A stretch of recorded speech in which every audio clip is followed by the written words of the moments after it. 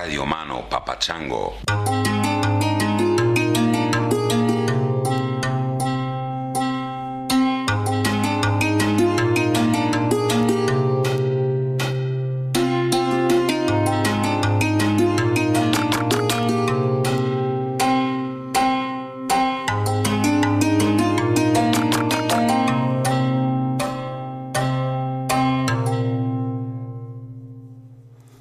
Where were you when the world ended? I happened to be on a cruise ship called the Norwegian Escape on a thing called the Summit at Sea excursion. I forgot to mention last week where I was going. I keep telling you about where I've just been, but I forget to tell you where I'm going. I don't know if there's a metaphor in there, but anyway, I flew down to Miami and went on this giant cruise ship, which if you haven't been on a cruise ship, apparently this is one of the newest ones. And it's essentially a floating casino. It's got that sort of, everything's reflective, kind of cheesy, cheap yet expensive looking kind of vibe. And anyway, so I was on this thing. These people have invited me to come and speak at their event several times. Summit is like kind of like TED, but a little younger crowd, more up and coming. It's one of these things. It's essentially a networking organization where they curate. Curate is a big word in this community. They curate content. That was me. I was the curated content, along with Wim Hof and Graham Hancock and Eric Schmidt from Google and Quentin Tarantino and Kendrick Lamar and, a whole bunch of people. If you Google Summit at Sea, you can see the whole roster of who was there. And anyway, they invite, people that they think will be interesting to this crowd. And then they also sort of filter the people who apply as just regular people who want to come. So that you're likely to meet someone who is either going to be interesting or at least going to be of some value to you in terms of your business networking. So there are lots of CEOs and founders of this and that, and people work at NGOs and nonprofits and international organizations of one sort or another. So it's an interesting crowd. It's a little, it's not my people really. It's sort of the young and the rich and the ambitious and, people who are, got the world by the tail kind of people. Anyway, that's where I was. Now, I had said no to this several times in the past, partly just because I know it's not, I meet interesting people every time I go to a party in LA or every time I fucking walk down the street in LA, which is one of the reasons I'm in LA at the moment. But so I don't really need that. That's not a big value for me. And those, as I said, they're not my people. I don't have anything to pitch, I don't have any new app that I need someone to invest in. And that's the kind of world that is. But anyway, I decided to go this time because Graham was going to be there, Graham Hancock, and Wim Hof was going to be there, and Esther Perel, and a bunch of people I know and like. And so it was a chance for us to sort of hang out on a cruise ship for a few days, or so I thought. As it turns out, the way they set it up, it's very difficult to hang out with your friends if you're the content, because everybody else wants to meet you, or, not so much me, but, Wim and Esther and, the bigger stars. Kendrick Lamar certainly wasn't just looking around for somebody to chat with, So that kind of thing. I thought that there would be like a dinner for just the presenters or ways that we would interact with each other sort of in a separate space so we could have some time and all that. No, totally none of that. And the other thing that was weird about it is that you get on this giant cruise ship. I mean, it's giant. There are water slides up on top and swimming pools all over and hot tubs and, 15 restaurants and, the scene, right?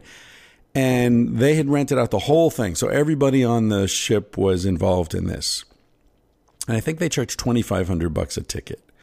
And they had, I think someone told me there were 4,000 people there. So do the math. That's over $10 million. I don't know what it costs to rent that boat for a few days. But in any case, what we do, we get on this boat and we go out and we just go in a big circle. We went over to the Bahamas, docked in Nassau for a few hours, and then left and went in a big fucking circle.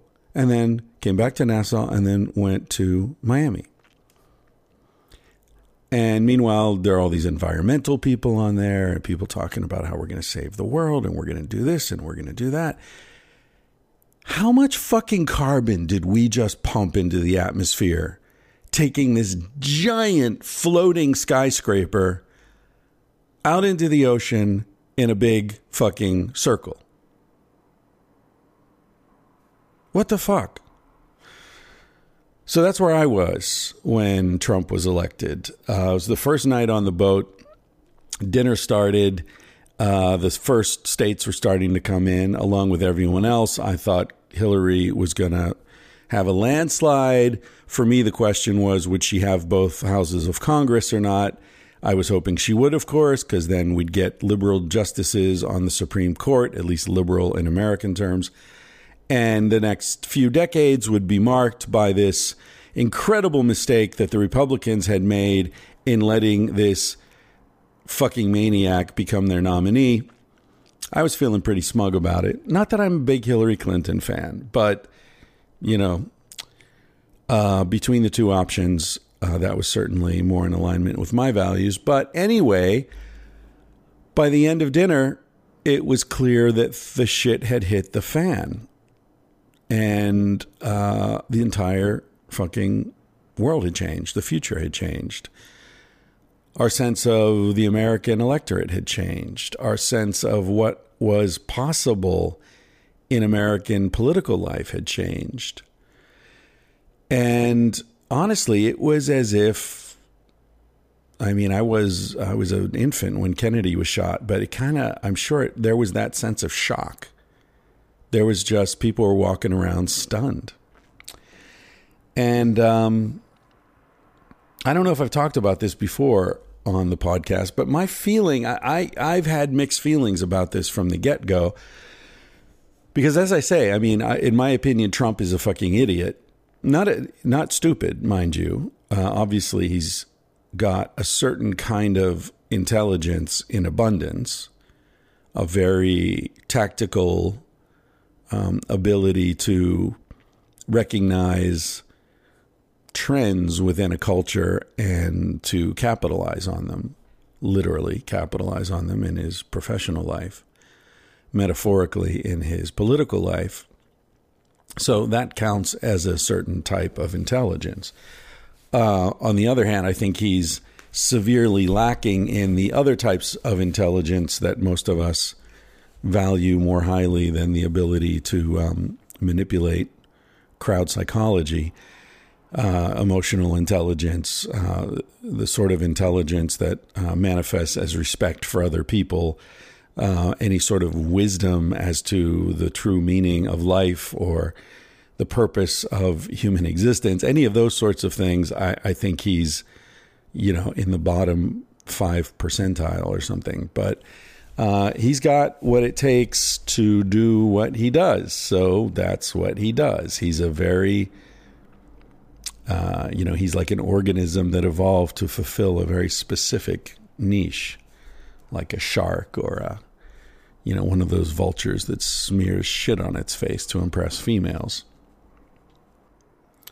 But as I've said before, and I don't remember, I apologize if it was on the podcast, but I've said to friends, I kind of feel like American culture is like, your alcoholic friend who's really brilliant when he's got his shit together, but he's a mess so much of the time and does so much damage in his confusion and drunkenness that you're kind of hoping he'll hit rock bottom sooner rather than later. You're kind of hoping he'll wake up naked in prison,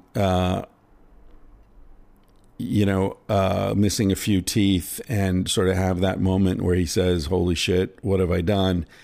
while he's still got some money in the bank, before his wife's dumped him, before his kids have vowed never to talk to him again, before he's lost his job, before everything is totally gone, you kind of hope he'll have that holy fuck moment when there's still some gas in the tank, you know?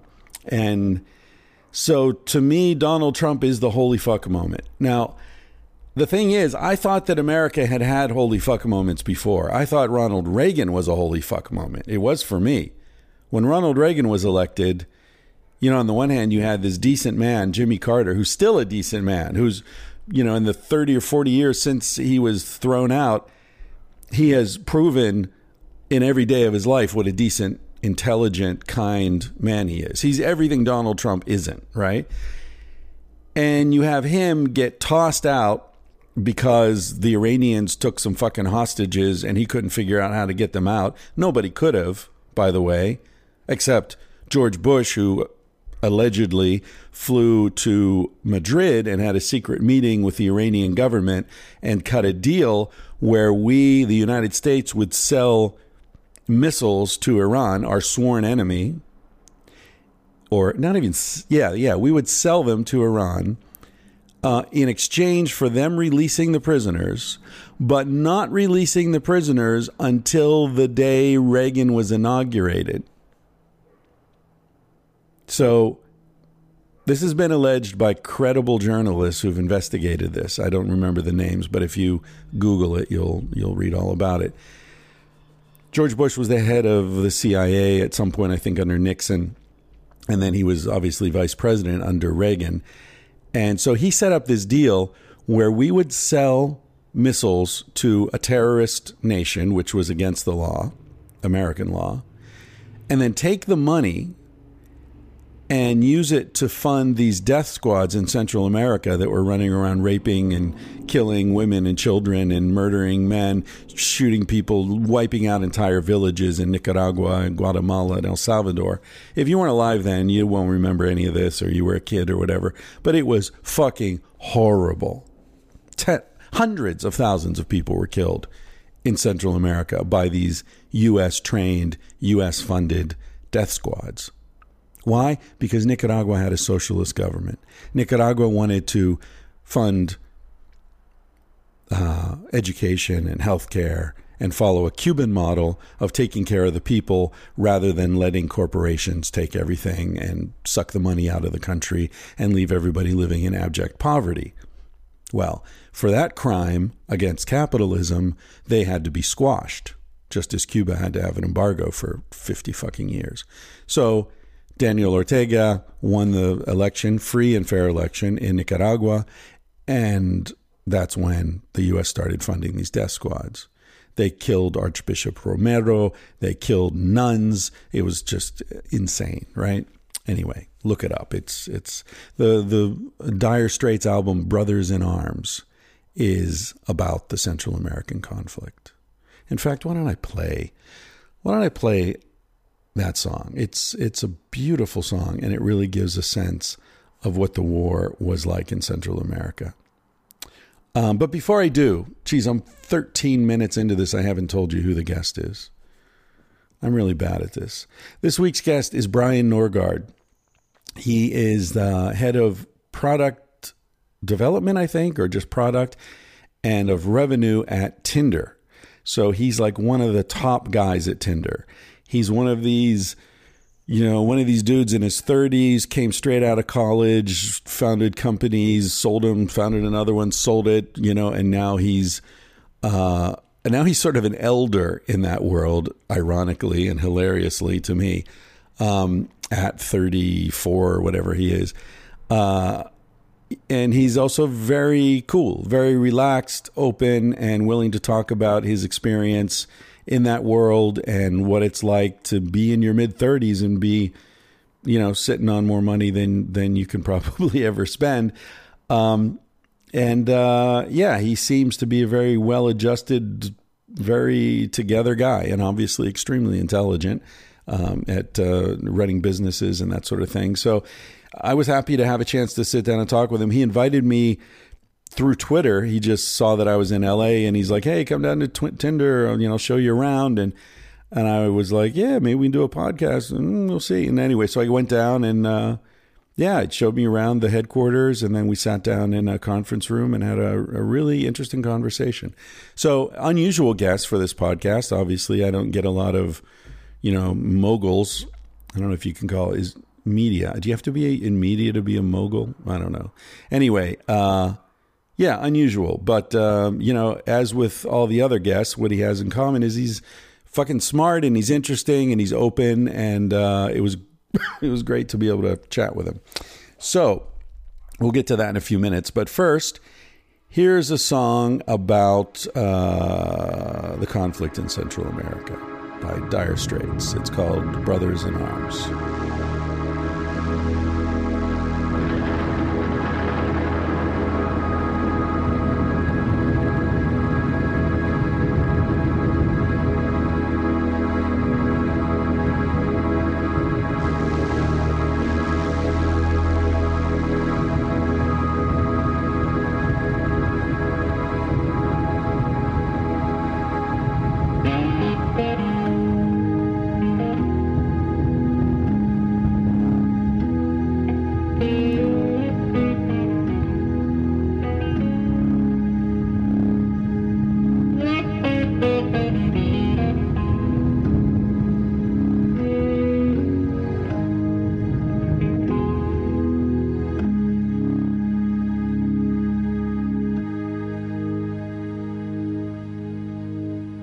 These mist-covered mountains are a home now for me, but my home is the lowlands, and always will be. Someday you'll return to your valleys and your farms, and you'll no longer burn to be brothers in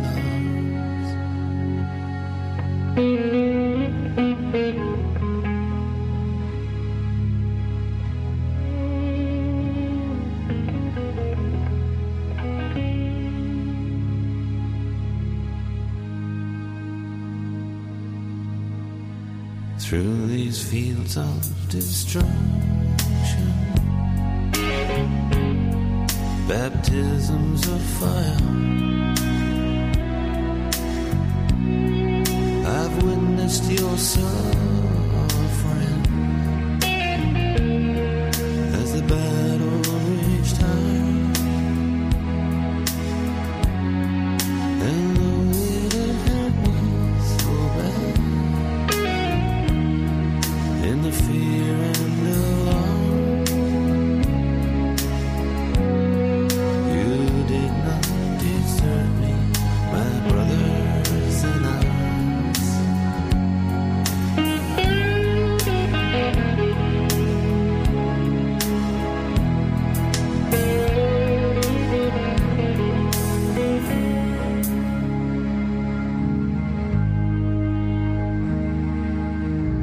There's so many different worlds,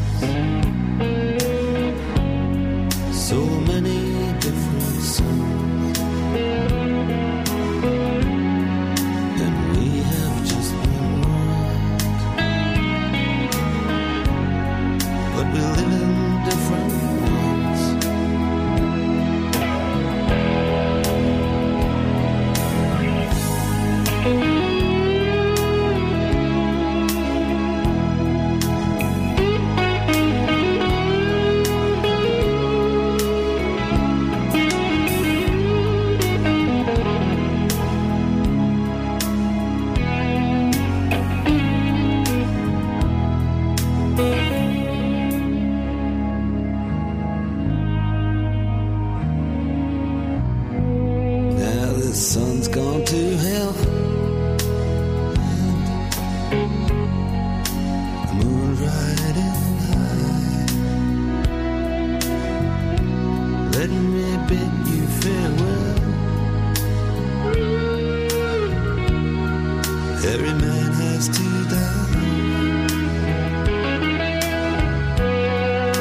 that's written in the starlight,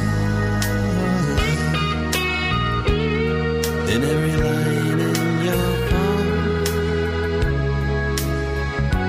We're fools to make war on our brothers in arms.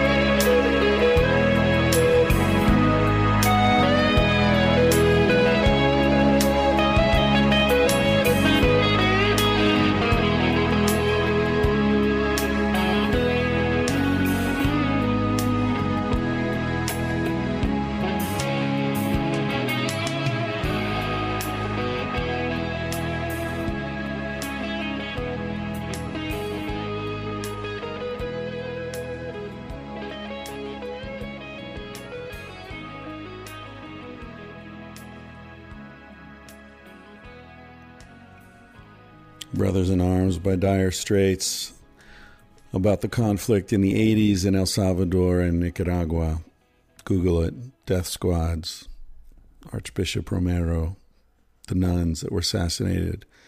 By the way, we didn't just give these guys weapons.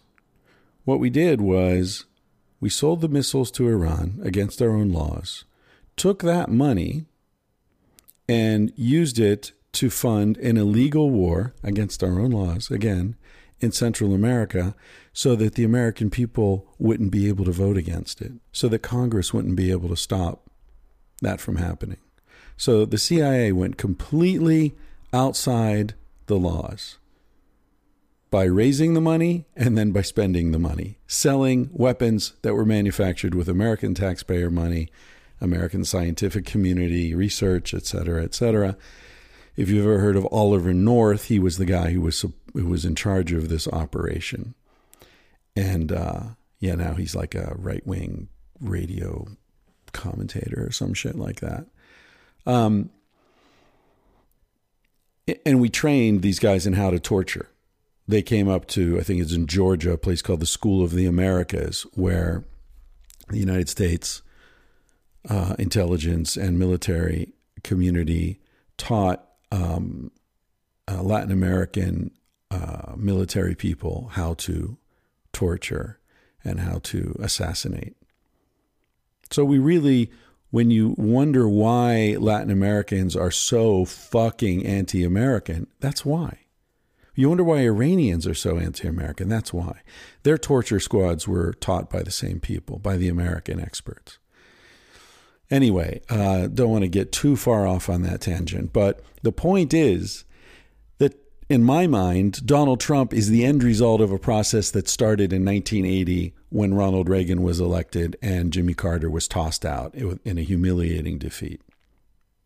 Because what happened then was that for the first time, the marriage of advertising and politics was consummated.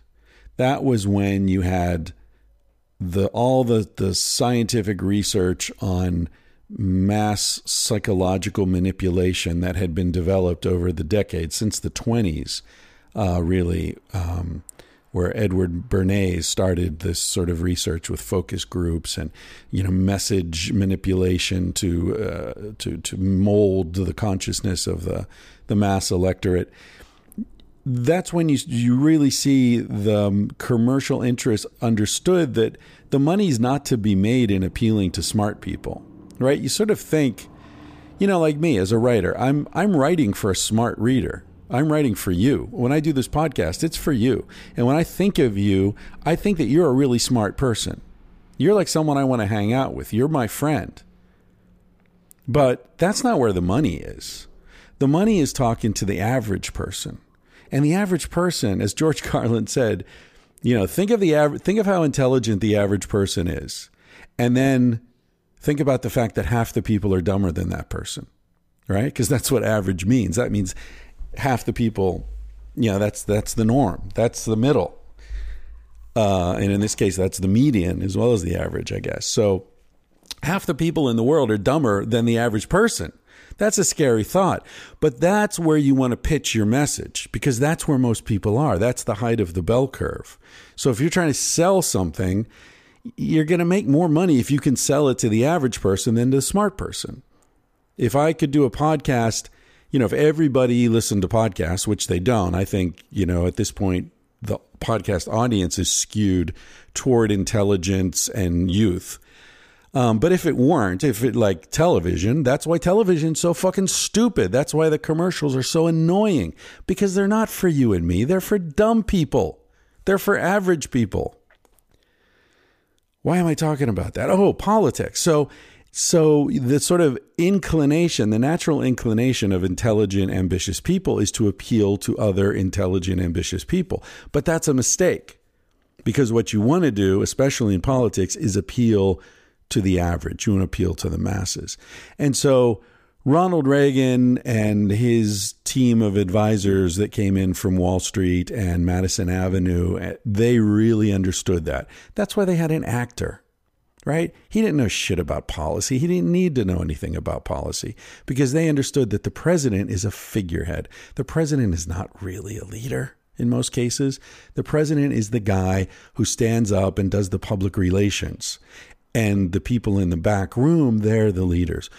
Most of Reagan's cabinet came from one company, Bechtel, a privately held oil petroleum resources company. It's very secretive, one of these sort of companies you never hear about, but that runs the fucking world. His chief of staff, his attorney general, you can Google all this shit. It's like 5 members of his cabinet came from this one company. So you had oil money, and you had Wall Street and Madison Avenue advertising expertise all coming together and packaging politics as a commercial product that was being sold to the public. So that's when this whole thing started, okay? And then what happens? When you're selling this product to the public, you don't really give a shit about what's real, just like with all this shit that they sell on TV. It doesn't matter if it's real. It says natural, all natural. Nobody gives a fuck if it's natural.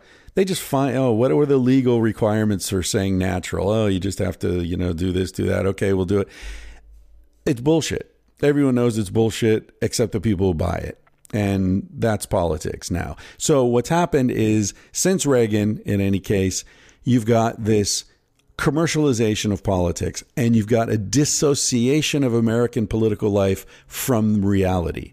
Reagan's the one who started trickle-down economics. What is trickle-down economics? It's packaging, it's framing of the same old thing, which is fuck the poor people, give the money to our rich friends.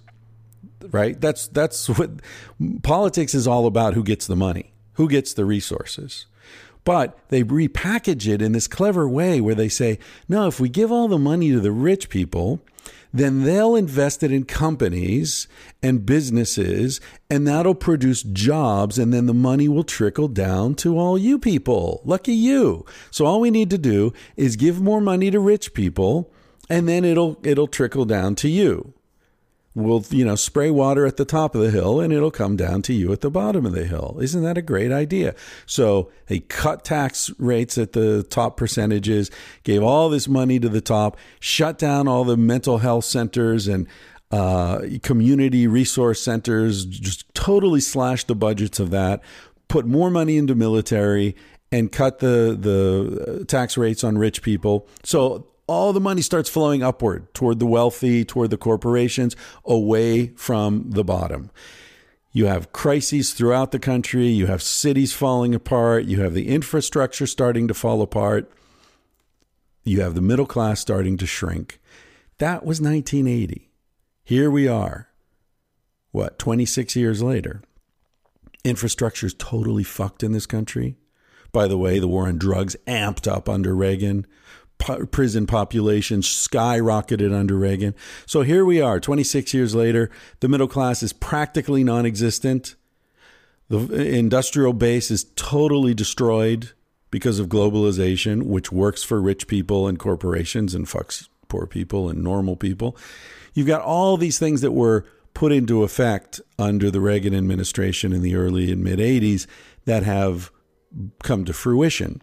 And one of the things that's come to fruition is that finally, middle America, those fucking average intelligence people that all this shit was used to convince that by giving rich people more money, somehow they were going to get more.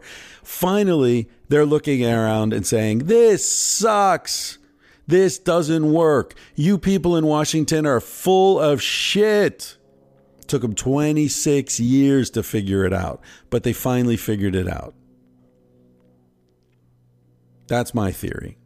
And so Obama, 8 years ago, hope and change. Black dude, smart, slick, cool guy, admits he smoked pot, admits he did coke. Let's vote for him, right? Let's get somebody new in there, young. He's going to change shit. He goes in there. He hasn't changed much anything. Guantanamo's still fucking open. Still dropping bombs all over the world, blowing people up. Oh, sorry, you were at the wrong fucking wedding, man. Sorry for you and your family. You were standing next to some guy that we want to kill. Sorry. Yeah, we got people in prison for 20 years. Well, yeah, they didn't do anything, but we don't know what to do with them, so we'll just keep them in prison. That's America. Yeah, land of the fucking free. Still have more people in prison than any other country in the world, including fucking China, which has 10 times our population? I don't even know. I can't think right now. But we are still the most imprisoning, the huge disparity between rich and poor. The healthcare still sucks. Yeah, Obamacare, whatever. What is Obamacare? It's just giving more fucking money to insurance companies is what it's doing. That's the only way they would come on board, because he couldn't get anything passed if he didn't placate the insurance companies. I'm not blaming Obama. The Republicans blocked everything he tried to do. Their whole agenda was fuck this black guy from day one. They've admitted it. They said it. Mitch McConnell said it. So my view of what's happened with this Trump thing is people voted 8 years ago for change. We didn't get change. So now this election comes around, and what do you got? You got Hillary Clinton, which if you had to pick any politician in national American political life who represents more of the same, it's Hillary Clinton. Not only is she another fucking Clinton, we've had 2 Bushes, now we're going to have another fucking Clinton. She's been in Washington for fucking 30 years or whatever it's been. She's, another typical rich, ambitious, bullshitting, Wall Street fucking sucking, come on. You give a speech for $250,000 for a 30-minute speech? Fuck you. And then you won't release the transcripts? Yeah, fuck you. You're getting checks for $1 million from Saudi Arabian assholes, giving money to your Clinton Foundation. You don't think they expect something from you? Come on, man. And they screw over Bernie. They screw him. The DNC fucks him over, which we find out after it's too late to do anything. So what do you got? You got a choice between more of the same and this maniac. And so people vote for the maniac, because you'll vote for anything other than more of the same. or at least a lot of people would. And I can't say I blame them. I know that it's ridiculous. I feel ridiculous saying that, but I can't say I blame them, because the truth is that when you're headed in the wrong direction, pretty much anything is better than more of the same. And this country's obviously been heading in the wrong direction. Washington is totally unresponsive. The media is totally out of touch with what's going on in this country, the suffering that people are going through.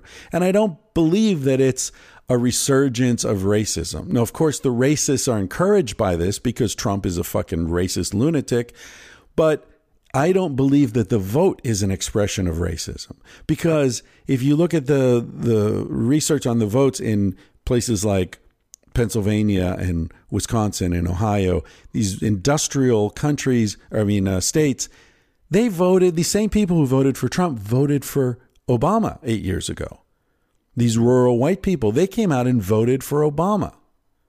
So their vote for Trump isn't a vote against black people or minorities. I don't think they even really give a shit about all his rhetoric with the immigrants and against the Muslims. I think they're just saying, fuck y'all.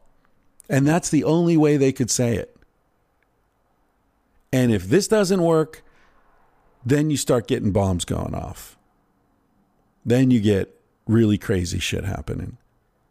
And so, I said when Sanders was running, like, Bernie Sanders is the last exit before, we hit the wall. If we don't take this exit, we're fucked. And we didn't take the exit. So we're hurtling down the highway toward the fucking wall. And, people are, pull the ripcord for Donald Trump. I don't think it's going to help. I think he'll probably be impeached. It'll turn out that he's got, all sorts of illegal shit going on or whatever. Or he'll say something crazy, whatever. And we'll end up with fucking Mike Pence. Mike Pence, who passed a law in Indiana saying that women who get abortions have to have a fucking funeral for the fetus. He's sick. The dude's a sick fucking right-wing lunatic. That's what we're going to end up with. So, yeah, sorry. 35 minutes. Anyway, that's what I was doing. I was floating around in the fucking ocean, spewing carbon into the atmosphere when Donald Trump was elected. Hope you enjoy this episode with Brian Norgard. If you're listening, Brian, I'm sorry that the intro was such a downer, but, I don't control world events. I've been getting a lot of really good emails from you folks recently that I want to respond to them. I was planning to respond to a couple now, but it's already almost 40 minutes into this, and I've just been ranting. So I'll go ahead and just go right into the interview, the conversation with Brian Norgard of Tinder, and I will do I'll do a Toma episode and respond to some of those very thought-provoking and touching emails that I've been getting. So thank you, everyone in this tribe. I'm so glad to be part of it, and so grateful to you for making it possible for me to spend time talking with people and meeting these people. Wim Hof has become a really good friend at this point, and his son Enim is a great friend. I spent some great time with him on the boat, and that's all because of you. Wim wouldn't have time for me if I didn't have the kind of audience that this podcast has. So whether you're supporting the podcast financially or just by listening and enjoying it and telling your friends about it, whatever your participation is, I'm very grateful to you, because it's really enriched my life. And that's what it's all about, right? Because, as you know, you're going to die one day. So enjoy this conversation with Brian. And I'm going to play you out with a song you've heard before called The Mark of a Good Man by Bimini Road, for two reasons. One is that Bimini is an island in the Bahamas that I just floated by in the middle of the night for the first time in my life, and that reminded me of that. And also that it's a hopeful, happy, beautiful song by a guy who listens to the podcast, whose name I don't remember, but the band is Bimini Road. And it just seemed like let's try to end on an up note, so we don't go into this conversation totally depressed, because it's a uplifting conversation. After all, we do live in a beautiful world. It's still beautiful. It's still alive. Who knows what's going to happen? We might look back on this and say that this is the best possible thing that could have happened. Because as I say, more of the same just wasn't cutting it. So we'll see. In any case, we've got each other. So keep the faith, ladies and gentlemen. Much love from Topanga. Here's The Mark of a Good Man by Bimini Road.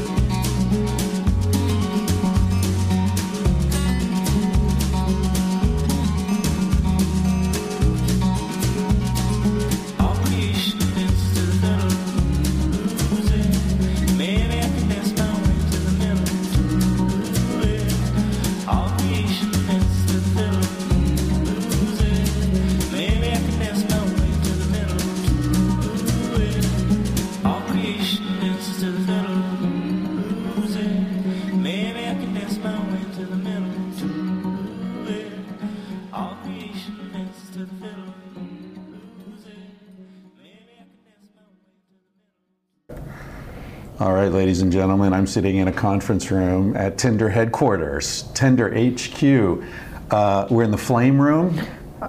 I think that's what we call it. Do you have any idea why it's called the Flame Room? I don't see any flames. Well, we sort of have like a motif for each room that sort of relates to the brand. So we're not that creative about conference rooms. I got you. Yeah, conference rooms.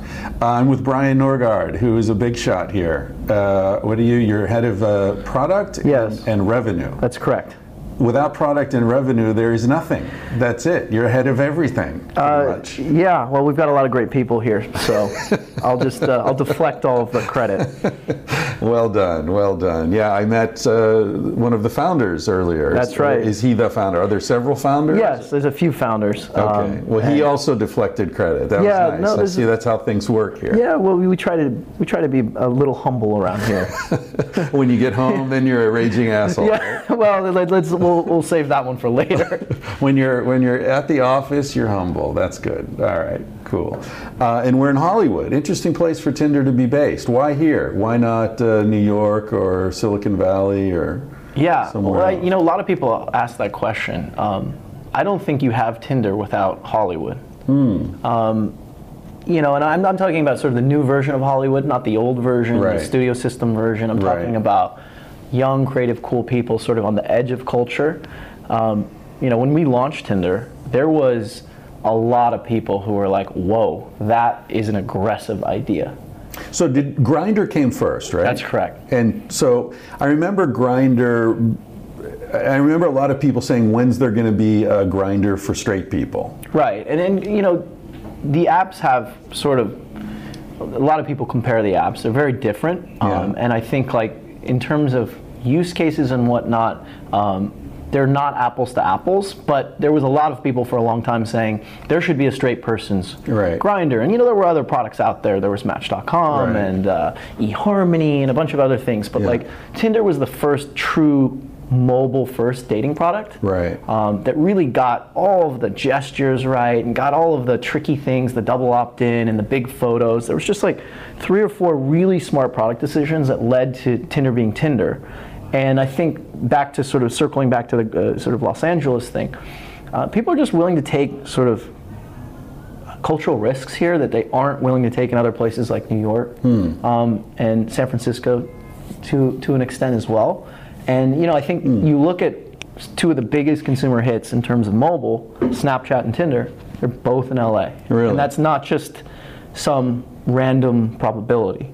But isn't it all liquid? I mean, your investors are all over the world, right? Money's coming from wherever. Yeah, it's but liquid. I think there's a mindset. There's a mindset that is much sort of, there's a risk-taking mindset, perhaps sort of differing views on sexuality, different views on sort of what is culturally acceptable and not. That you just, Los Angeles has always been pushing the boundary in some of these departments, and I think that like, call it what you will, it's in the DNA, it's in the water supply.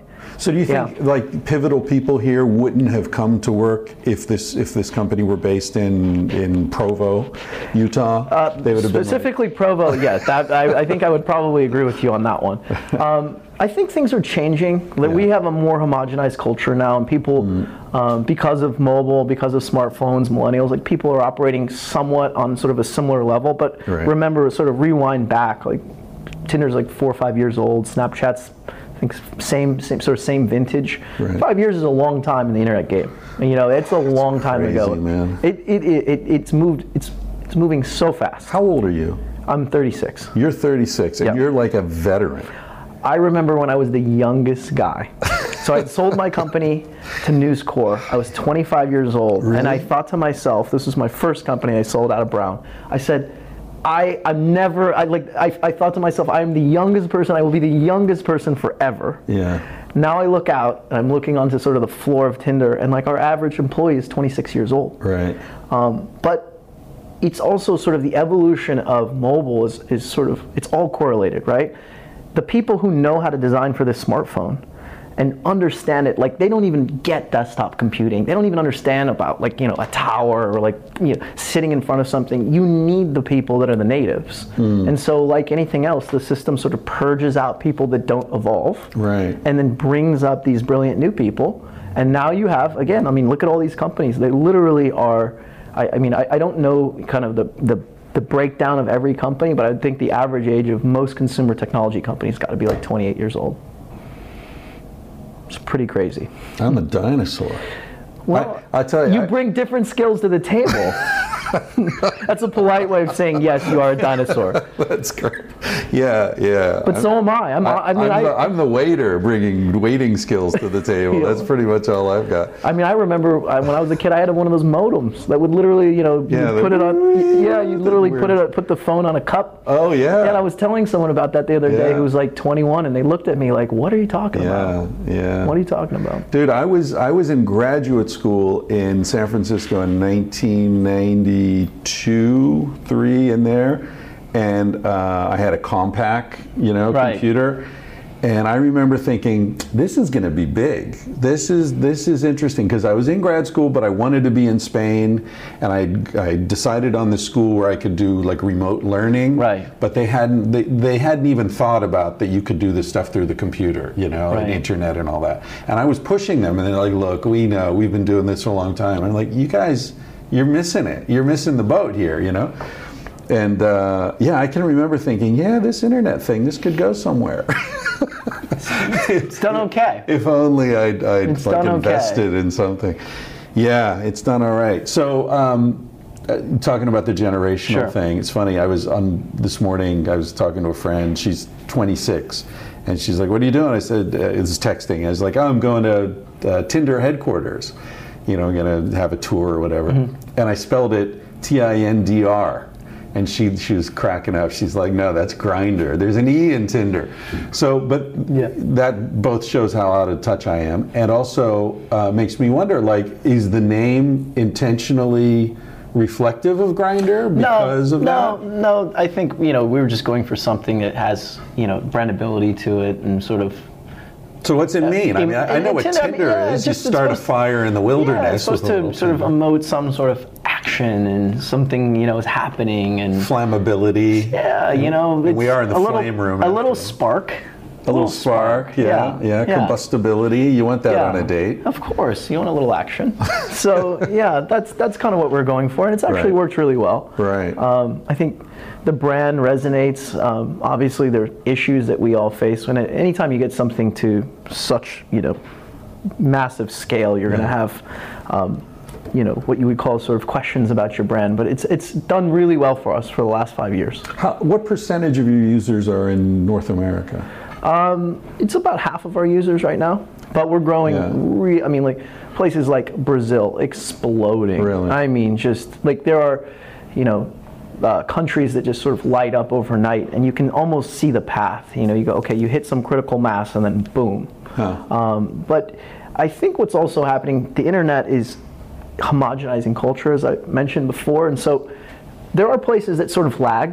They don't, they get music a little, they get music a year later, they get the good films a couple years later, but like that's all it's all compressing. Yeah. And so an idea like Tinder, 20 years ago may have, taken 20 years to propagate, but now, explodes in North America, it hits in these cities, like Los Angeles, Dallas, New York, Miami, and then all of a sudden, boom, pops in Rio and Barcelona, and it's the sort of time from an idea going from zero to scale it's down to like almost, I hesitate to say this, but weeks. Yeah. I mean, look at Pokemon Go. Before, I forget if it launched 3 months ago, no one ever heard of, you've heard of Pokemon, but you haven't heard of the AR game, right? Yeah. Month into it, you have 100 million installs. That's insane. Yeah. I mean, it's, a third of the size of the population of the U.S. is playing a game within a month. Yeah. I mean, that to me is just mind-blowing. But, to sort of the current millennial crop who's like using all these products, they think of that as the norm. Yeah.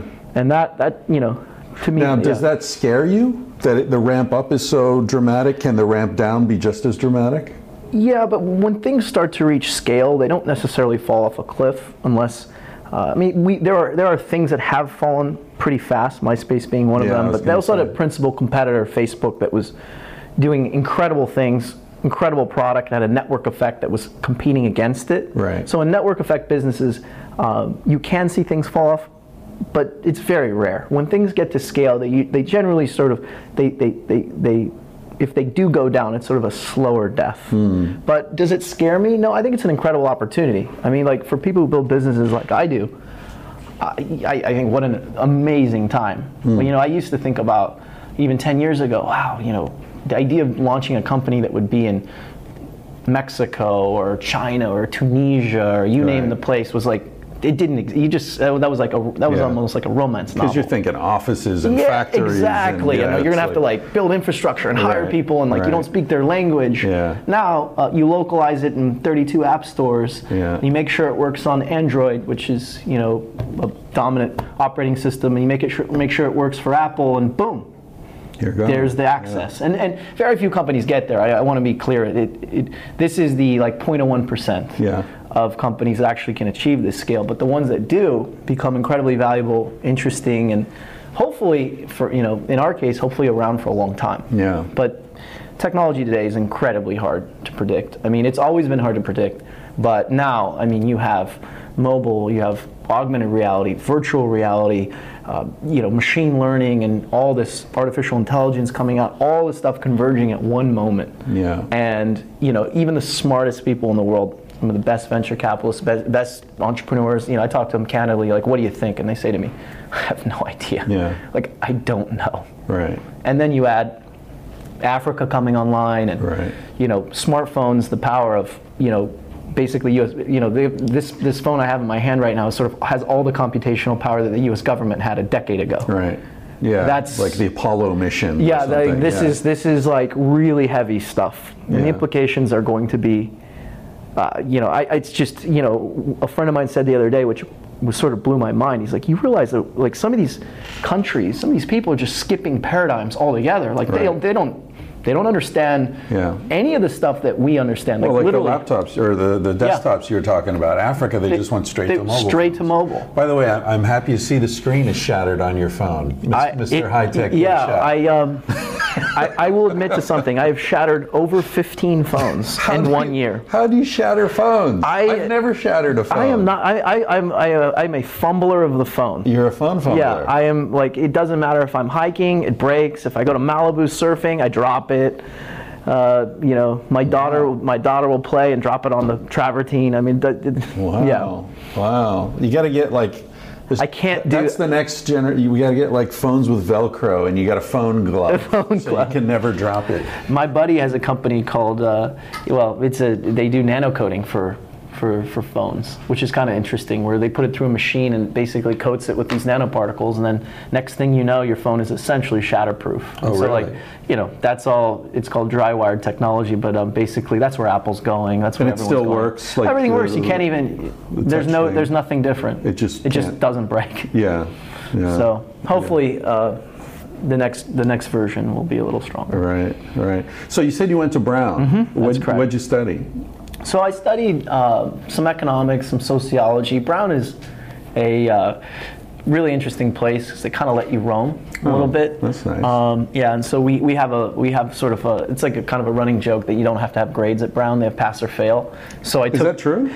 Well, you do have grades. I mean, it's a binary thing, pass, fail. But like Brown's been very progressive. I didn't know that about Brown. Oh, super progressive. Where I went to college, they had the same sort of deal. Yeah. But I think it's cool. It forces exploration. Yeah. So I got really excited about the internet at a time when sort of, there was that .com bubble and it was really quiet. So when are we talking? Mid-90s or something? So this is the sort of early 2000s. Oh, okay. And what really got me sort of incredibly excited was I stumbled upon Friendster right when it launched. Was sort of one of the first social networks, and it took 12 minutes to sort of get my data through the system, and all of a sudden, boom, I saw a visualization of my social graph, and I was like, whoa, this is going to be very profound. And when you say your social graph, you're talking about your network of friends? My friend network, and this is like a very arcane version of sort of what you would call traditional social networking. Right. And Friendster was very early, but it sort of subsequently failed because of a lot of different things. It was fighting, and the technology wasn't up to par, and other people came along. But nonetheless, I saw it, I went, wow. This I got to pay attention to, and this is a time when all my friends wanted to be investment bankers at Goldman Sachs, and they were running off to some white shoe law firm after going to Yale, all that stuff. And I said, no. This is important. I'm going to be the black sheep, invest all my time, figure out how to get involved. And sometime after, a friend of mine had told me about a project that was working. My old college roommate had moved up to Harvard. He had transferred, and he said, they're working on something. They're turning the Facebook into basically a software program. A lot of people don't realize the Facebook is something that they give out at a lot of Ivy League schools that shows you who's in the freshman class. Right. And it was this really interesting kind of piece of sort of cultural fabric. Like, you would get to school, you'd get your dorm room, and then like everyone would open the Facebook, and like you'd look at all the people and say like, oh, I want to date her, or oh, that guy's an asshole, or oh, like I remember seeing that girl in the hall. Yeah. And my buddy called me. He said, yeah, they're building basically the Facebook into like almost like a social network. Right. And I was like Friendster? He's like, yeah. And I'm like, wow, okay, this is getting interesting. Right. So the rest is history from there. I moved to San Francisco, started companies, and I think what's really fascinating right now is even a decade ago, this was still considered sort of, I remember people telling me like, wow, you're wasting all, your education, like you're sort of like a waste of space. Like, why don't you go work for an institution? Who the fuck tells you you're a waste of space? But when everyone's going to med school and law school and all these crazy things, right? And you're the guy in the corner saying you want to build prototypes for social networking thingies. It just didn't all sort of make sense. You need more losers in your life. Well, interesting comment. But then you fast forward. Introduce you to stuff. Fantastic. Well, we're in Hollywood Hills. I'm sure we could mosey up the hill and find a few. Exactly. What's interesting now is this is like ground zero. This is the center of the entire universe. Yeah. It went from being like... Yeah, and they're all trying to borrow money now, those guys. Those doctors. Like, hey, Brian, remember me? So you jumped ahead there. Sure. Did you had like an interdisciplinary degree at Brown or something? I was studying, again, economics, sociology, and then dabbling in a bunch of technology. Right. And were you a nerd? Did you consider, were you like a... I wasn't sort of a pocket protector kind of nerd, but yeah, I mean, I was always fascinated with all this new stuff. So the technology was innately interesting. Yeah, I mean, I just love new stuff. Right. And I love to get excited about things that are different and sort of off the path. And the second I saw all the social stuff, and there was a few things going on. There was a Treo smartphone that was like a precursor to the iPhone that was like really interesting, and you could see the writing on the wall with that. So I just had this like macro view of, oh my gosh, it's all going here. You kind of felt the current of the culture. Exactly. Right. The tide was sort of going out in this direction. Right. So then... What was your social life like? Were you a frat boy? No, I never did any of that stuff. You were a misfit? No, I just sort of generally agreeable, and had a lot of friends, and kind of different groups, different pods. Right. The big sort of moment for me, though, is I moved to San Francisco sort of right after school, and that was like the early days of the San Francisco tech scene. I mean, now it is on a whole nother level. Yeah. I mean, it is supercharged. So this is what, 97? Oh, no, this is like 2004. Oh, I keep thinking the 90s. 2004, 2005. Right. That's when I was in San Francisco, in the mid-90s, The city was still incredibly quaint. It wasn't overrun by guys in hoodies. Like guys like you. Yeah, guys like me. Ruined it. Exactly. Yeah. And I had a beautiful apartment for $700 a month in San Francisco in the 90s. I had a place on Nob Hill with a view of the Golden Gate Bridge for $1,700, 2-bedroom. Yeah. And I've heard now that it's being rented for $6,500. Yeah. No parking. Yeah. No parking. Yeah. Well, you don't need parking. Your chauffeur picks you up. Takes you down to Google. Yeah. Yeah. True. So, moving to San Francisco and seeing just the explosion of that next sort of a vintage of technology that was called Web 2.0 was fascinating. Right. So what did you do? Did you went out there, got a job? No, my business partner and I started a company. So you had a business partner. Coming out of college, you had a business partner. That's right. How do you do that? Well, I found the smartest guy I could find at Brown with an incredible computer science background, and we partnered up. And, we just, it was interesting because entrepreneurship today has become this sort of loaded word, and it's sort of flashy and cool and all that. But like back then, it was really labor of love and passion. We weren't trying to get an exit or trying to get an IPO. We were just like building stuff we thought was interesting. Right. And luckily, we were in the current of the stuff that was... there was a lot of other people that thought things were going as, sort of like in this direction. So you saw this like really like almost Cambrian explosion of like people starting to experiment with social technologies and mobile technologies. Right. And like so many things started to happen. And I was just like, even if you rewind to say, call it like 2006-ish, at that point I was like, oh, I wonder if this is the top. Right. It was like, is this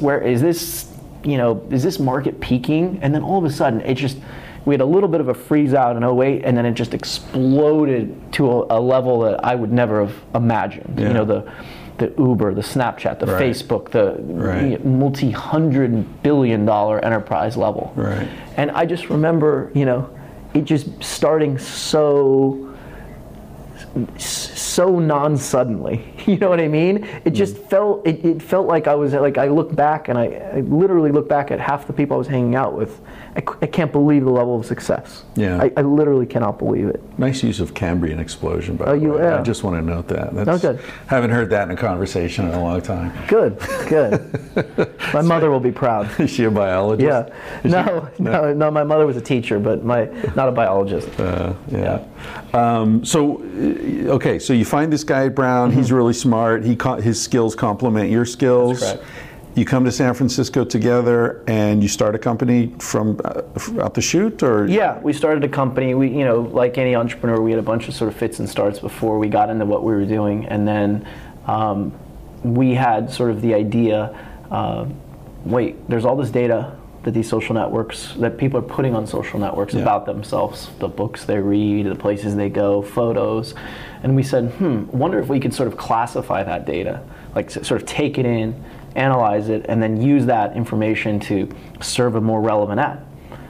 This is sort of the basis for all modern advertising technology today. So targeting. Yeah, ad targeting, bucketing, stuff like that. Right. This isn't like, today this is considered sort of boilerplate, but like, in the early days of social becoming sort of growing, this was considered a really big idea. Right. So we did that, we built a bunch of tech, and all of a sudden we ended up being acquired by MySpace, which is owned by Rupert Murdoch. They had just been acquired for $580 million, so we were literally like acquired right after MySpace became part of News Corp. So we worked there, and that was a fascinating ride, seeing MySpace, because I was there when it was going up, and also there when it started to go down. So you went from having your own company to being absorbed and then working for someone. Right. What was that like on a personality level? Was that hard for you? It was hard. My boss was an incredible guy. His name was Adam Bain. He's now the president of Twitter. And so we had a great working relationship. And it was just, this was a time when just MySpace had it. And a lot of people, that it's sort of a joke today. Yeah. Sadly, I think that even though MySpace didn't become Facebook, it still was MySpace, but it's become a bit of a pejorative, which is unfortunate. But nonetheless, it was just insane to watch MySpace go. It was a juggernaut at one point. And Facebook was around, but Facebook hadn't sort of broken out of its sort of college shackles at that point. Right.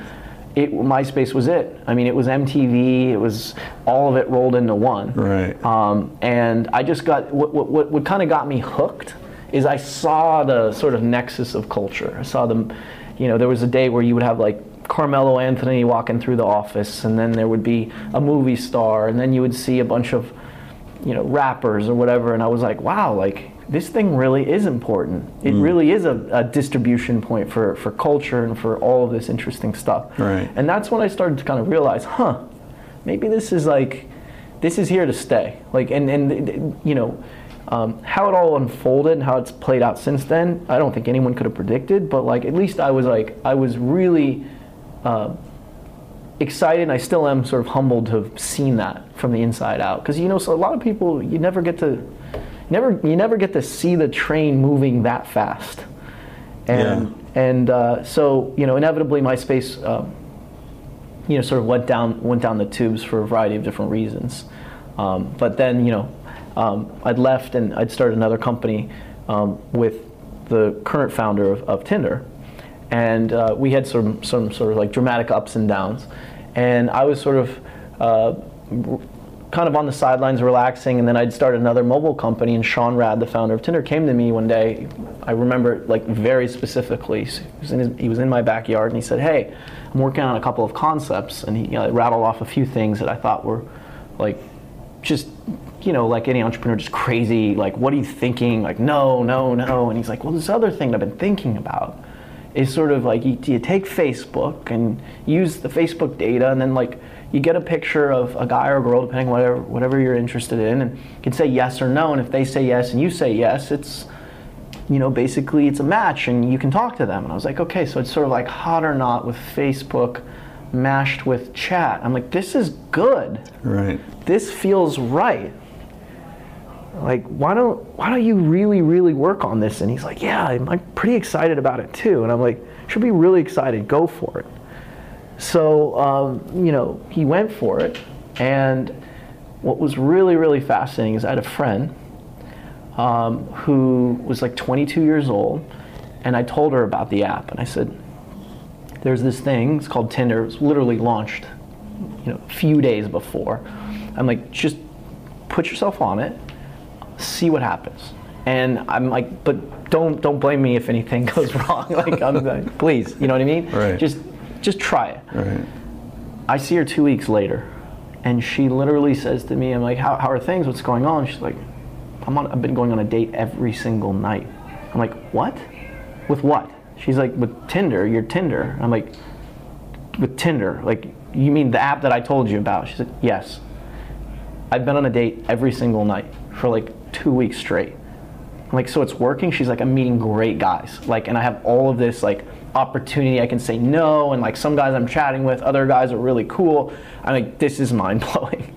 Like, that feeling with, I think everyone who's in a creative process, when someone outside of your sort of sphere of influence says it's working, and you're like, there's no way it's working. Like, there's no way anyone can like my book. Right. Like, that makes sense. That just doesn't work that way. Yeah. But that happened, and then subsequently Tinder has just gone bonkers, and the company I was working on was then acquired by Tinder. Was the first acquisition, and so I've been here ever since. Oh, right. Yeah. Right. Wow, it's a modern success story, man. Thank you. One after another. Well, there's a lot. There's been some downs too, but like anything, one of the things that I like to do is just keep going. Yeah. Just keep pushing. Right. What do you think the effect of Tinder is on the world? It's a really profound question. I probably could rattle off for this on this particular subject for hours. Yeah. But I think Tinder is also, like, I think you have to look at the narrative a little more broadly. And you have to ask yourself, okay, we have, all these smartphones, all these people in the world coming online at one point. You have Facebook Connect, which is an authentication method to, use Facebook data to, you can build on top of it, right? So you have this like super highway of data with Facebook. Yeah. And then you have sort of Tinder, right? And Tinder, with over 120 million downloads, I mean, it's a global brand, all that. But I think what's interesting is, and why I think it's a profound question is, we just get at a real human need. We strike really, really strategically at a basic human need. That's what I find so interesting. It's a very basic human need, but there's also a sense of commodification and moving into a sort of robotic. Anytime. I mean, like, what I say to people is, and this is going backwards a little bit, but I think you'll appreciate it. Let's just use dating as a metaphor for a second. Even though Tinder is about introduction, it's about a lot of things, but use dating as the first sort of the starting point. The hunter-gatherer days, you're going to date sort of in your tribe or a very, very close sort of location, proximity. Someone who's a half a mile away. Right. Then you fast forward to like the 50s, the 70s, or whatever, and like I don't know the statistic, but it's something like you were going to marry someone within like 9 city blocks or 40 city blocks, right? Now, like smartphones, they've changed so much the topology of how people meet. Yeah. They've changed so many of the rules of engagement. Yeah. Where you're just as likely to meet someone if you live in LA, in Orange County, or San Francisco, Hawaii. Like, the smartphones have sort of just like made location almost kind of, I don't want to say irrelevant because it does matter, but it's made the world a lot smaller, a lot flatter. Yeah. And so where Tinder plays into this is, I look at it as just sort of Tinder creates choice.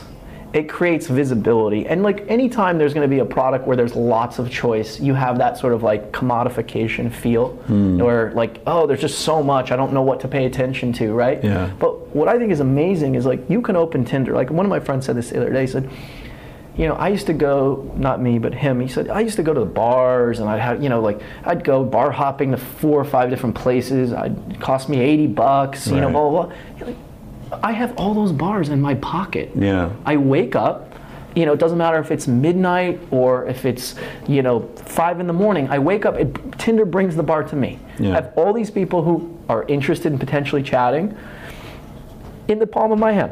And like, that's insane. Yeah. And like, when you think about it, it's gonna change. It already has. I mean, the smartphone has rewired our brains.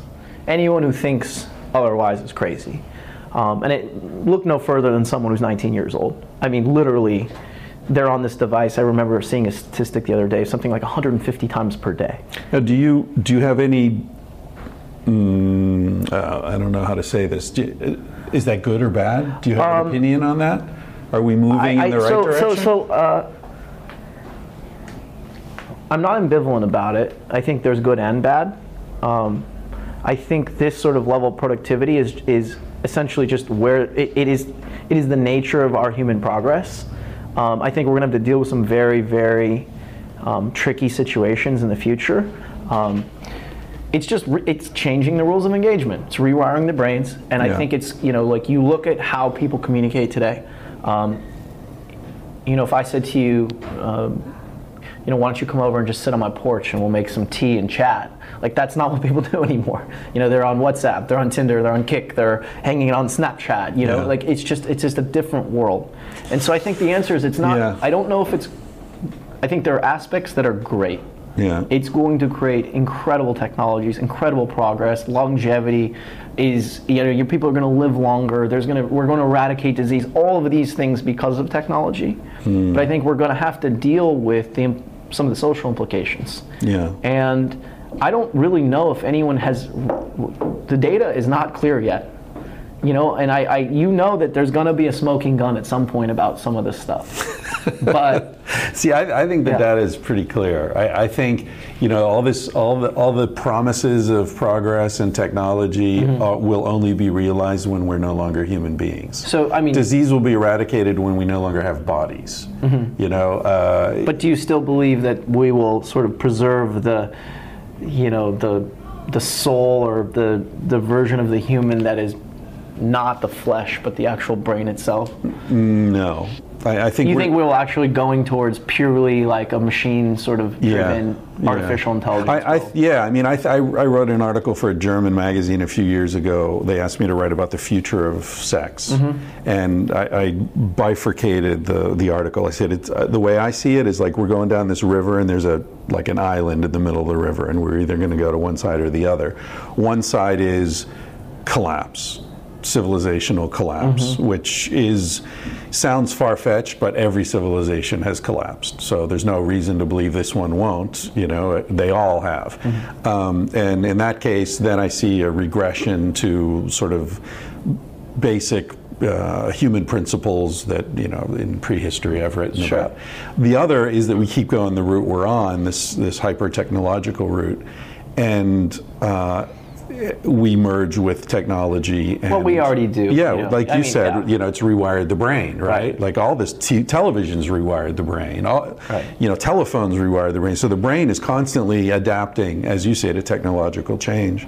And I don't know, I feel, you've probably heard Rogan talk about this, and Duncan and Rogan and I talk about this all the time, where it feels somewhat like we're a transitional stage of life that is becoming technological, and I think at some point we will no longer be necessary as organisms, and that point seems to be coming pretty quickly. But getting back to this, because when you were talking about your companies and the success and all that, I was feeling like it's interesting how we look at things like we're on a train and we kind of feel like we're driving it, but really the train's just going where it goes. Or we're in a river that flows the way it flows. And people like you are really good at saying, hey, I think it's going to flow to the right, so I'm going to get out a little ahead of it and catch this current. Well, there's a really interesting secret, and I'm sort of anti, in fact, I sort of hate all that self-help bullshit, but there is something here that I think is sort of like a kernel of truth that is one of those like immutable laws, which is understanding people and understanding how they think and how they act and sort of being able to look at that river and watch the water. That's 90% of it. Right. I meet a lot of kids come up to me and say, like, I'm getting a computer science degree and I'm studying this and I know this program and I'm also writing software in this language and I'm ready. And I'm like, okay, great. These are prerequisites. It's fantastic you have all these skills. But if I could rewind time, I would take my sense of understanding people now back a decade And I think that's everything. Well, you studied sociology, you mentioned, right. you know? I did, but you know, this is tacit knowledge. You have to be in tough situations and see people interact and watch how people operate in a bar and watch two people who are, you know, having a conversation for the first time and map that out. But aren't a lot of the central people in this world people who aren't good at social interaction? That is true. That has been somewhat of a, you know, a takedown of kind of sort of this class of entrepreneur. But in this class of entrepreneur, there are people who are great at it. So I feel like, you know, I mean, you know, people say, oh, Mark Zuckerberg, you know, he's sort of like, you know, antisocial or whatever. Right. You know, I have plenty of friends that are friends with him.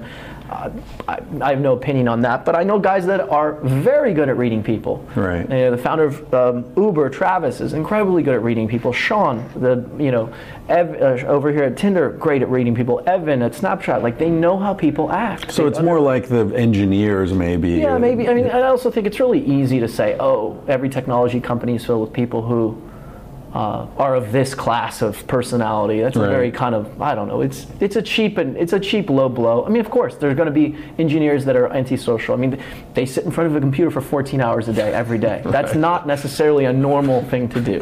Right. But like, back to sort of your idea of sort of the river goes, sort of either collapse or we merge. We're already merging, okay? We have pacemakers. We have titanium hips. Titanium hips. I mean, we have a million things going on right now that are sort of the convergence of technology, biology, and like our human body.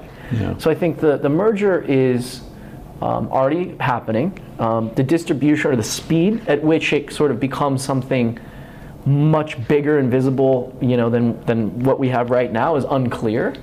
But I actually think there's a piece that is not dystopian. It's actually not sort of nihilistic. It's much more optimistic, which is if you look at sort of, I'm going to call them the millennial bucket, right? Or people that are under 35 years old right now. Something has changed, and I can't really put my finger on it, but as like that amateur psychologist or sociologist, if you want to call it that, it used to be about there was the famous Goldman Sachs guy that said, who wants to own that house on the hill? And everyone raises their hand, and we want to own that house. He says, no, I want to own the man that owns that house on the hill. That was the old idea of business and how you operated and technology, domination, right. And alpha male, and we're going to, eradicate our competition. And like, I'm seeing a very different sort of more centered, more sustainable, more good approach to everything. I'm seeing it in every vertical. Really? It's architecture, it's software, and it's. I think for some odd reason the light bulb has gone on in a lot of people, and it's not everybody, but a lot of smart people have decided, you know what? I guess we don't have to do it the old way, and I think it gives me hope that potentially, when these mergers do happen, and when artificial intelligence does come to fruition in a way that we can only imagine, that people will write good algos, will think about the implications of what they're building, and like there's still going to be obviously all of this collateral damage that happens on the edges, but like I think this generation is incredibly aware of some of the trade-offs that are in front of us. And do you think that the people who are writing these algorithms or designing these companies, do they control what the company does, or are they like are they doing maintenance on this machine? None of this stuff happens in a vacuum, and it's really the compounded effect of lots of algorithms and lots of software that equal the final product. Right. And so, the idea that there's some guy in the corner writing an algorithm that's going to do some nefarious thing, it's going to take everything down. I mean, it's a bit of a Hollywood sort of script idea. Yeah. It's much more of like, I think there are a lot of decisions now that are being made more consciously, saying like, what is the impact of this? Where are we going with this? And everyone has to be in it together, because like none of these companies are one person. You know what I mean? These are hundreds of people, thousands of people. I forget how many people Google employs now. It's like 30,000. It's massive. Probably off. But it's tiny compared to their revenue, right? Like, if you look at General Motors, the number of people they employed versus, and it's getting small. Like the ratio of revenue to employee headcount is actually getting smaller. Yeah. So there are a lot of interesting questions in front of us right now.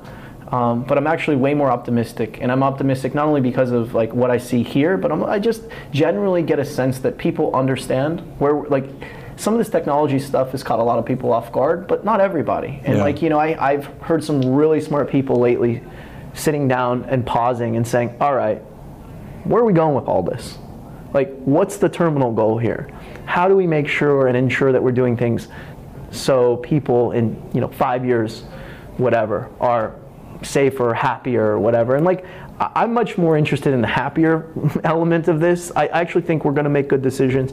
The happier version is the happy question is one that's sort of still unanswered to me, because like when you have all this abundance, information and access and da da da da da, how, you know, I used to measure happiness by how many times I'd wear my surf trunks, you know, in a year. You know, if I'm wearing my surf trunks like 100 days in a year, I had a pretty good year.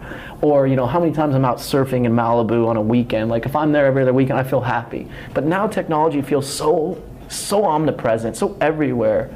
Sometimes I pull back and go, okay, like, I need to redefine my happiness. Like, what does that mean to me? Because when I'm looking at Instagram and everyone's all over the world, right, and everyone looks great, or, you know, you're at Facebook updates and like it looks like everyone's life is perfect, right? And you go, wait a second, I just got into, you know, an argument with my business partner or whatever. My boss yelled at me. Like, that's not how my life is. Yeah. So I think the duality of like what you see online and what you actually experience is a very interesting question I actually ponder a lot. Yeah, that is an interesting question. You know, we're talking about these people sitting back and saying, where are we going and what's the end goal and all that. I just finished the second book, and I'm sort of halfway into a third book now. And the third book is about emergent superorganism kind of stuff. And that's why I'm asking you, to what extent are the people who run the companies actually running the companies, and to what extent are companies running the people? Because I often think, you know, I'll talk to people about, you know, I'll be bad-mouthing Exxon or something, and my father, who worked in big companies, he'd always say, good people work at Exxon. You know what, and you're right, the CEO of Exxon could go to Peru with his son and take ayahuasca and have a, you know, complete mind-blowing experience. On Vice. On Vice, exactly. Yeah. I just did a Vice show 2 weeks ago in New York. Awesome. That was interesting. Yeah. Anyway, you know, and then you come to the conference room like this and say, gentlemen, we have to stop deep water drilling. We can't. We're ruining the world. We don't have the technology to assure that we're not going to have another Gulf of Mexico blowout. We have to stop this. What's going to happen to that guy? He's going to be out on his ass before lunch, right? Yeah. So it doesn't matter what people decide. So I think, you know, Wall Street plays a big role in this. Yeah. Okay. And like the Wall Street, you know, anyone who knows sort of anything about Business 101, it's a quarterly driven deal. And when's it going to be like monthly? Well, you know, because it used to be annual reports. Well, it is monthly internally. You know, for the company, it's going to be minute by minute revenue change. It really is. There are people that are actually working on the edges to think about capitalism a little more consciously, and like there are like. I mean, if you've seen some of the stuff that's going on with sort of Alphabet or Facebook, like they're not playing the exact same rules that everyone else played. So things are changing a little bit, but like capitalism is this incredible beast, as we all know. Yeah. And I still think that in the capitalistic sort of chain, the workflow, there are people. And people are going to make conscious decisions along the way that impact either good or bad. And I think that as long as culturally and like this young group of millennials that's coming up, or I mean, these are going to be the business leaders of the next, 30 years. I think you're going to see a lot of change. And I've seen a bunch of cool things on the edges that like have no impact today, but I'm aware of a company that's doing sort of like a stock market, but it's not driven by quarterly returns. Like, so they want to create sort of NASDAQ, but have it much more tied to long-term performance where people can think much further than sort of what's next. Right. Meaning the next quarter. So I think like it's gonna take time to change the old guard and move over. And I mean, but look at what happened on Wall Street. I mean, in a decade, Wall Street went from the place everyone wanted to work, not everyone, but a lot of people, and real fancy and cool, Gordon Gekko, right, to like a lot of people. I mean, you go recruit now any of these premium sort of top tier universities, no one wants to go to Wall Street anymore. Where do they want to go now? Well, they want to go to Google and Facebook and Uber and hopefully Tinder. My nice little plug for us. But they want to go to places that are a little bit more, technologically focused and savvy and young and cool and hip and all that. And I think some of that too is just like. Is that just because the money's better here?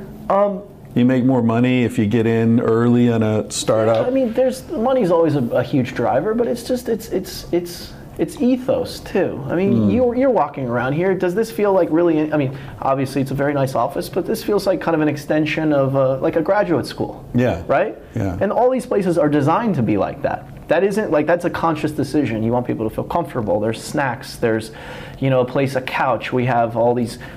Gaming areas in the corner where you can do your VR. Like it's designed to make people feel and there are all those guys with the bong over there in the corner. Yeah, no comment on that one. And the Jimi Hendrix poster. Yeah, the blue lights or black lights. Or, exactly. Yeah.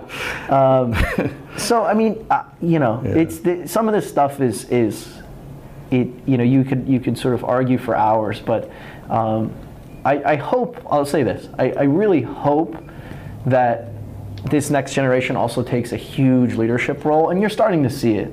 I mean, a lot of these people have only been around for 4 or 5 years, but they're already enacting huge change. Yeah. And I hope you're right, man. I really hope you're right. But, I look at like the generation of the 60s and the 70s who were all into, the hippies, smoking weed and free love and all that. But when they got into positions of power, what happened?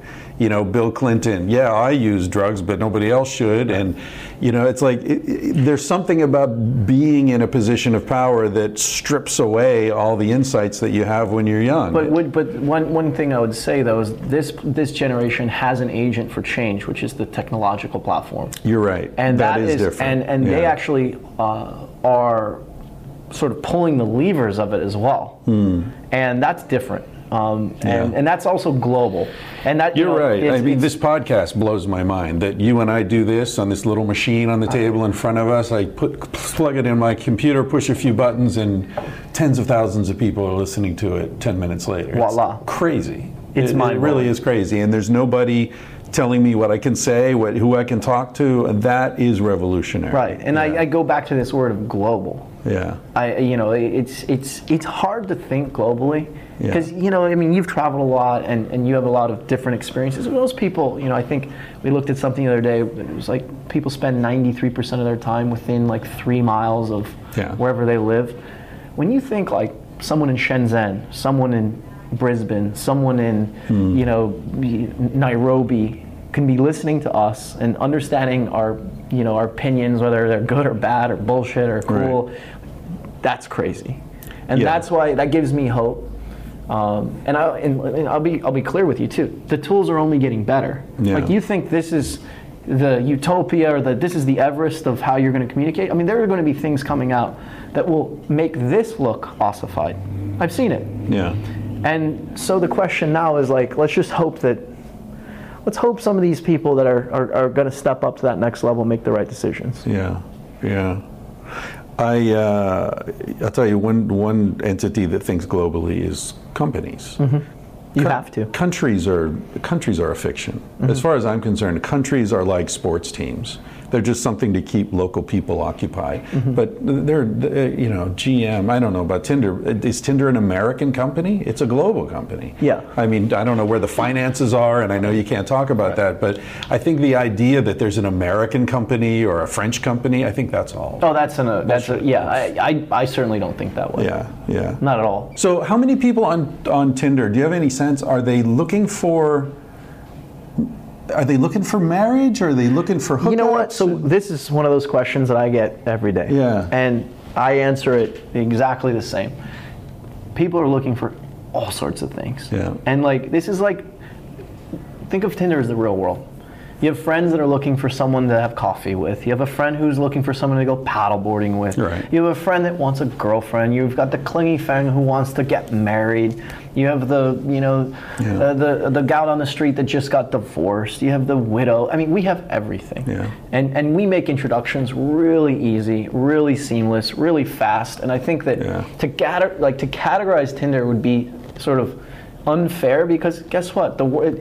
People have lots of different intentions. And most of all, you got people who are looking for something and find something else. That's the way life works, right? Right. You might be looking to get laid, and you end up finding your soulmate. Right. And we have there's so many. We have a psychologist on staff, and she's great. And she's always like pulling up sort of little vignettes of what's going on, and like, there's people who have found like donors, like I forget, it was a kidney donor or something like that. I mean, just the craziest things you've ever heard. Yeah. But I mean, this is you have millions of people. Yeah. And people have very different intentions, and we're about matching them up, creating that introduction, right, and doing it where I think one of the sort of real drivers of how Tinder became successful is we have something called the double opt-in, which means I have to say, right, I right swipe you, you right swipe me. It says now we have permission to chat. Right. What that removes is sort of stigma around you liking me, because if you don't like me and you left swipe me, I don't know. Right.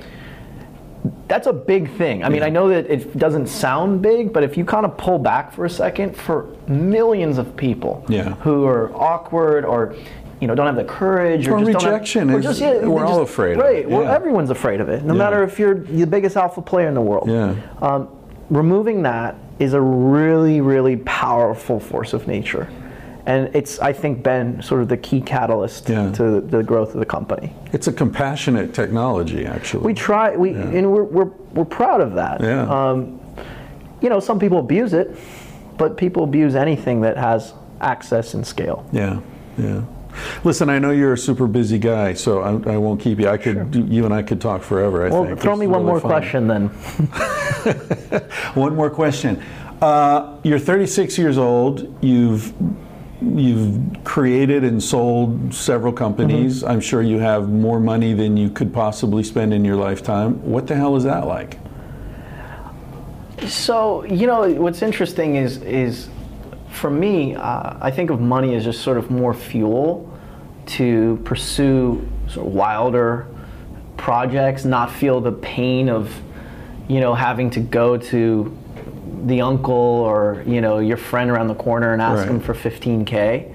At the same time, it's also a little bit, to be quite honest, it puts some weight on you. Yeah. The weight is you become a little less aggressive, less scrappy, and I always tell all the entrepreneurs that I work with, because I coach a lot of people and I have a lot of investments, I always say, like, how do you compete with yourself? It's a really profound question, but if you were going to compete with yourself, how would you do it? And so when I think about, access to capital and having money, I always think, okay, like, this is taking it up a notch. I still want to be like really aggressive and really fast and really like, I want to have a point of view, but now I have access to capital, so I've got to even be more thoughtful about my approach. And so it's caused me to really, take a little bit more risk on things, and I love taking bets on long shots on companies.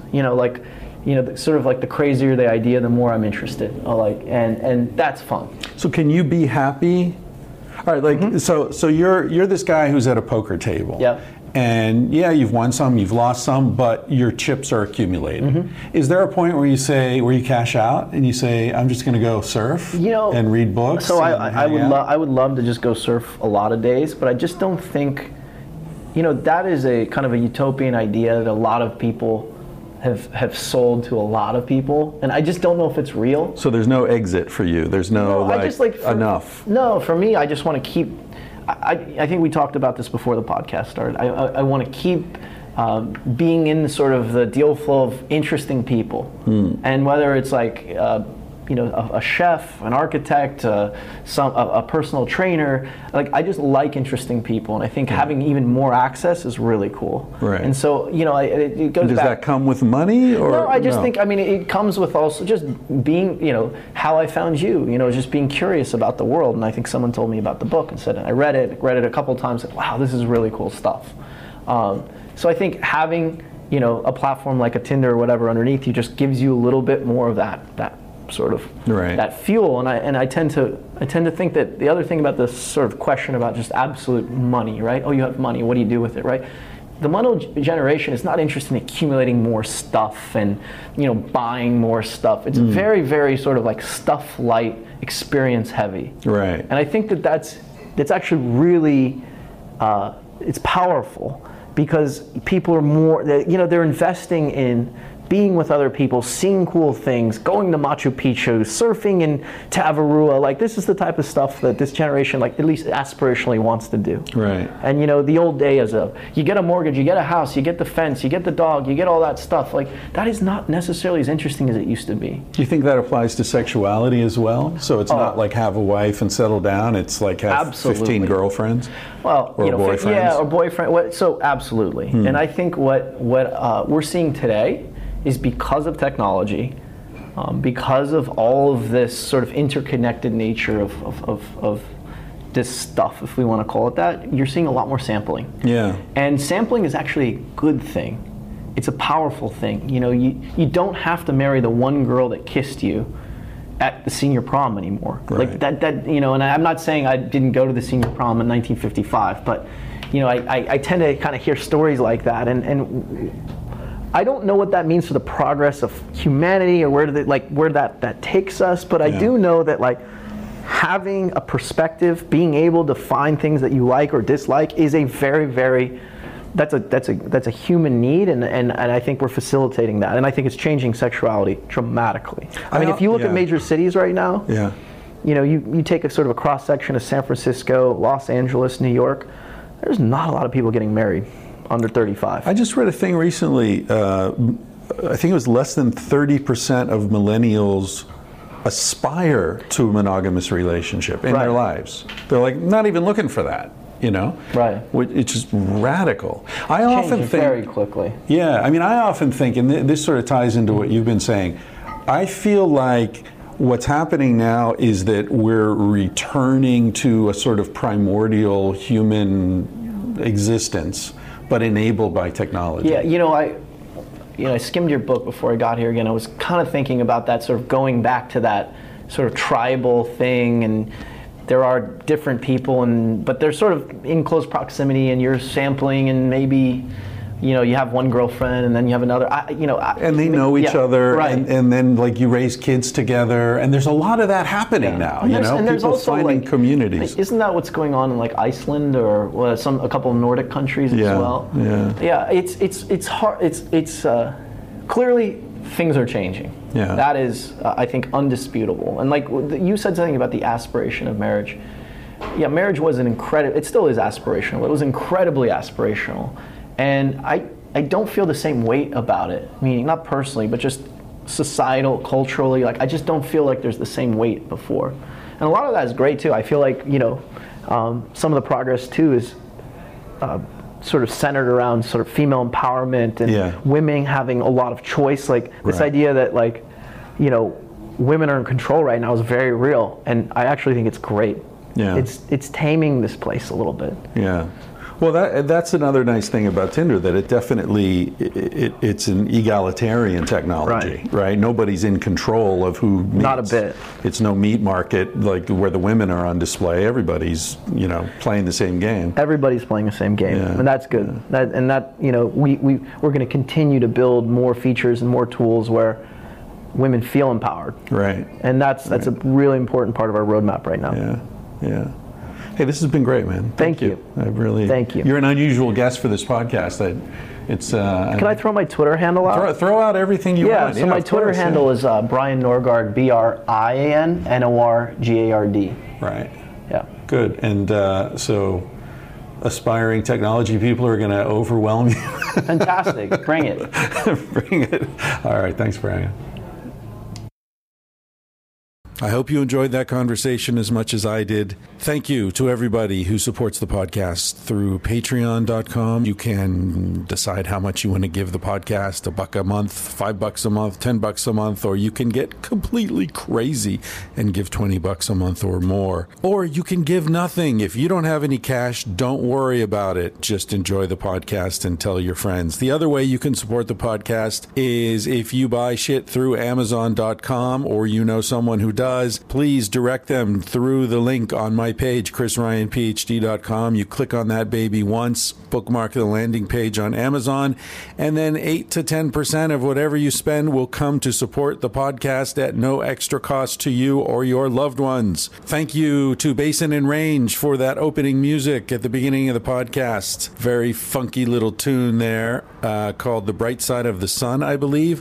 You can find out more about them at basinandrangeband.com. If you want to talk about the podcast with other listeners, a good place to do that is on Reddit. Just search Tangentially Speaking, all one word. There's a community of a couple hundred people in there chatting about the episodes. I drop in occasionally and say hello, answer questions, whatever. Thanks to Shore Design T-shirts. Our garage is full of them. My mom has them all organized as only she can. Julie, thank you to Julie, my mom. She'll send those T-shirts out to you if you order them. Everything we've got in stock is from Shore Design T-shirts in Thailand, and you can check out their webpage as well for other designs. Thank you to Carsey Blanton. You can find out more about Carsey Blanton at carsey.com, carsey.blanton.com. She wrote and performed the song you're about to hear, which is called Smoke Alarm, and it's a reminder to carpe fucking diem while you still can, because, ladies and gentlemen, you're gonna die one day. Here's to you, Bennett. He said, baby, what's a big deal? Feel what you wanna feel. Say what you wanna say. You're gonna die one day. For example, I could kiss you just because I want to. What's the difference if you turn away? I'm gonna die one day. Why do you waste your time thinking about your reputation? Trying to meet an expectation, wondering what they're gonna say. When everyone you've ever known is headed for a headstone. I don't wanna give the end away, but we're gonna die one day. Your body is an animal, doesn't ask for much. A little music and a soft touch. Why don't you let it out to play? Your heart is in a bird cage, singing in your chest. You wanna shut it up but give it a rest. You're gonna die one day. Why do we waste our time thinking about a reputation? Running from a confrontation, wondering what we ought to say. When everyone we've ever known is headed for a headstone. I don't want to give the end away, but we're gonna die one day. We're gonna die one day. We're gonna die one day. So baby, what's a big deal? If you wanna be free, say what you wanna feel. Spend the night with me. I'm gonna take you up in my arms. And if we must go down, we'll go singing to the smoke alarms. We'll dance into the ground.